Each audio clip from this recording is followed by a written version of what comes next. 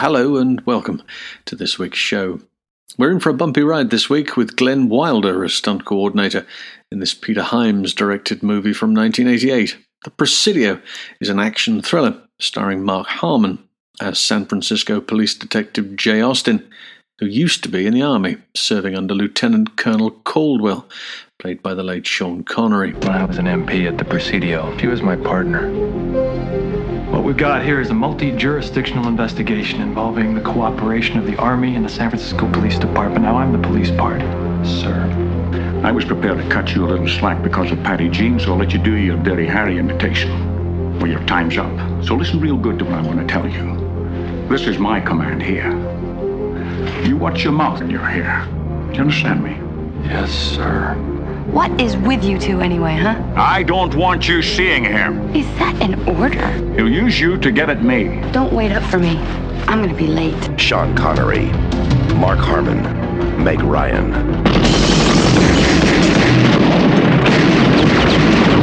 The Presidio. Glenn Wilder has some great set pieces in this to coordinate, and as you would expect, surrounds himself with the very best stunt performers.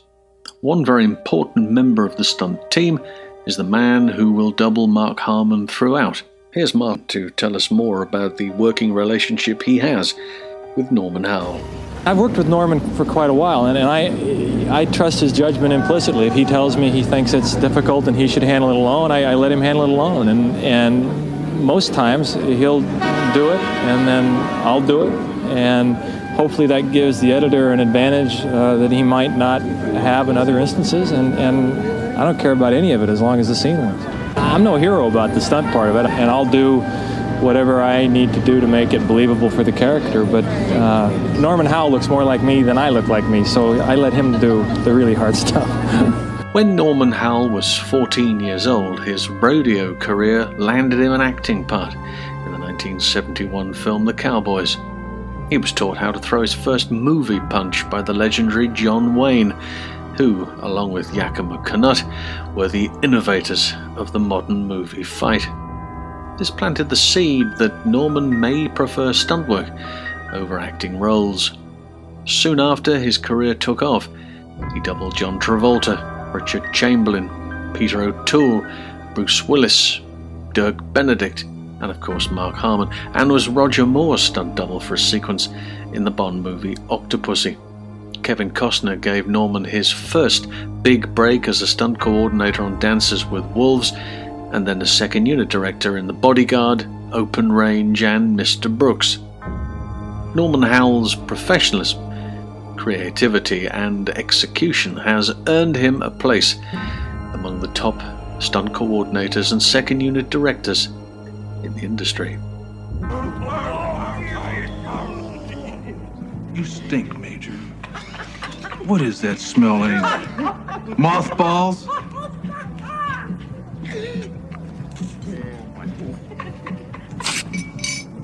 are you gonna do now, Major? There was a time when every Hollywood movie had a bar fight. It was the staple for the cinema-going public. Boy meets girl, boy loses girl to villain, boy wins girl back after fistfight at the nearest saloon. Well, here, Major Caldwell and Detective Austin are discussing what to do next in the investigation over a coffee in a bar when a guy who's obviously had a few too many beers decides to make Caldwell the center of attention by calling him Major. Caldwell soon explains to him why this is not such a great idea. Now, are you sure you want to have a fight? Because I'm only going to use my thumb. Thumb? My right thumb. Left one's much too powerful for you.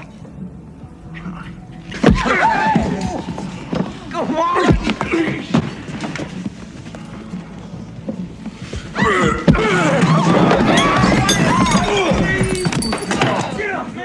The ensuing fight is well worked out and contains a number of very familiar faces. Sat next to Connery and Harmon at the bar is stuntman Ronnie Rondell, the second unit director on McHugh from a few weeks ago, and perhaps more well known as the guy on fire on the cover of the Pink Floyd album sleeve, Wish You Were Here. Sat next to him is stuntman Carl Cefalio, who also gets thrown about in a number of different locations. The dude with the grudge against Connery's character is actor Rick Zumwalt, who some of you may know from the movie poster of the Sylvester Stallone arm wrestling picture Over the Top. Before becoming an actor, he toured with Cirque du Soleil as the circus strongman and was arm wrestling world champion on 5 occasions. All of this allowed Glenn Wilder to use him right the way through the fight, plus the fact he's tricky to find a double 4 at 6'4" and weighing in at nearly 22 stone. That's over 300 pounds for you guys from the US. You see these little oak leaves? They're silver. That means that I'm a lieutenant colonel. If they were gold, then I'd be a major. You understand? Yes, sir. Well, that's good. Because the next time you see an officer of the army, you'll be able to recognize his rank. And he won't get pissed off and accidentally hurt you. Understand? Yes, sir. Good. Connery's been doing these type of fights for years and is able to give the impression of pressure without actually causing any harm.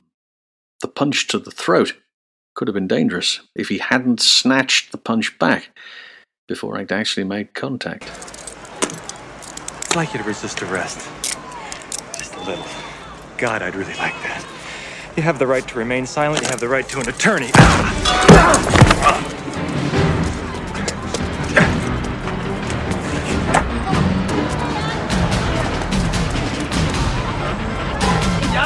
One of the major set pieces in the film is the foot chase between Detective Austin and Colonel Paul Lawrence, played by actor Dan Gladstone. Filmed over a few days through the streets of Chinatown, San Francisco, it's a wonderful example of what you can achieve from your leading actor if you really need him to be doing the action. Mark Harmon's UCLA football days as a quarterback really came in useful here, as he is so physical with this chase. He runs, jumping over obstacles like pedestrians and clothes rails, jumping onto and running along the top of cars parked in the street, and throwing himself onto the ground with incredible force. All deemed necessary by the director and encouraged by Glenn Wilder. Harmon worked closely with Norman Howell to achieve these asks. He's replaced once or twice in the chase, but it's mostly all him. The big payoff at the end is a brilliant duo car knockdown. Colonel Lawrence runs into a Chinese restaurant, crashes through the customers' tables and chairs, and dives out of the window into the street. He's doubled by stuntman Steve Kelso, who also doubles him for the car knockdown.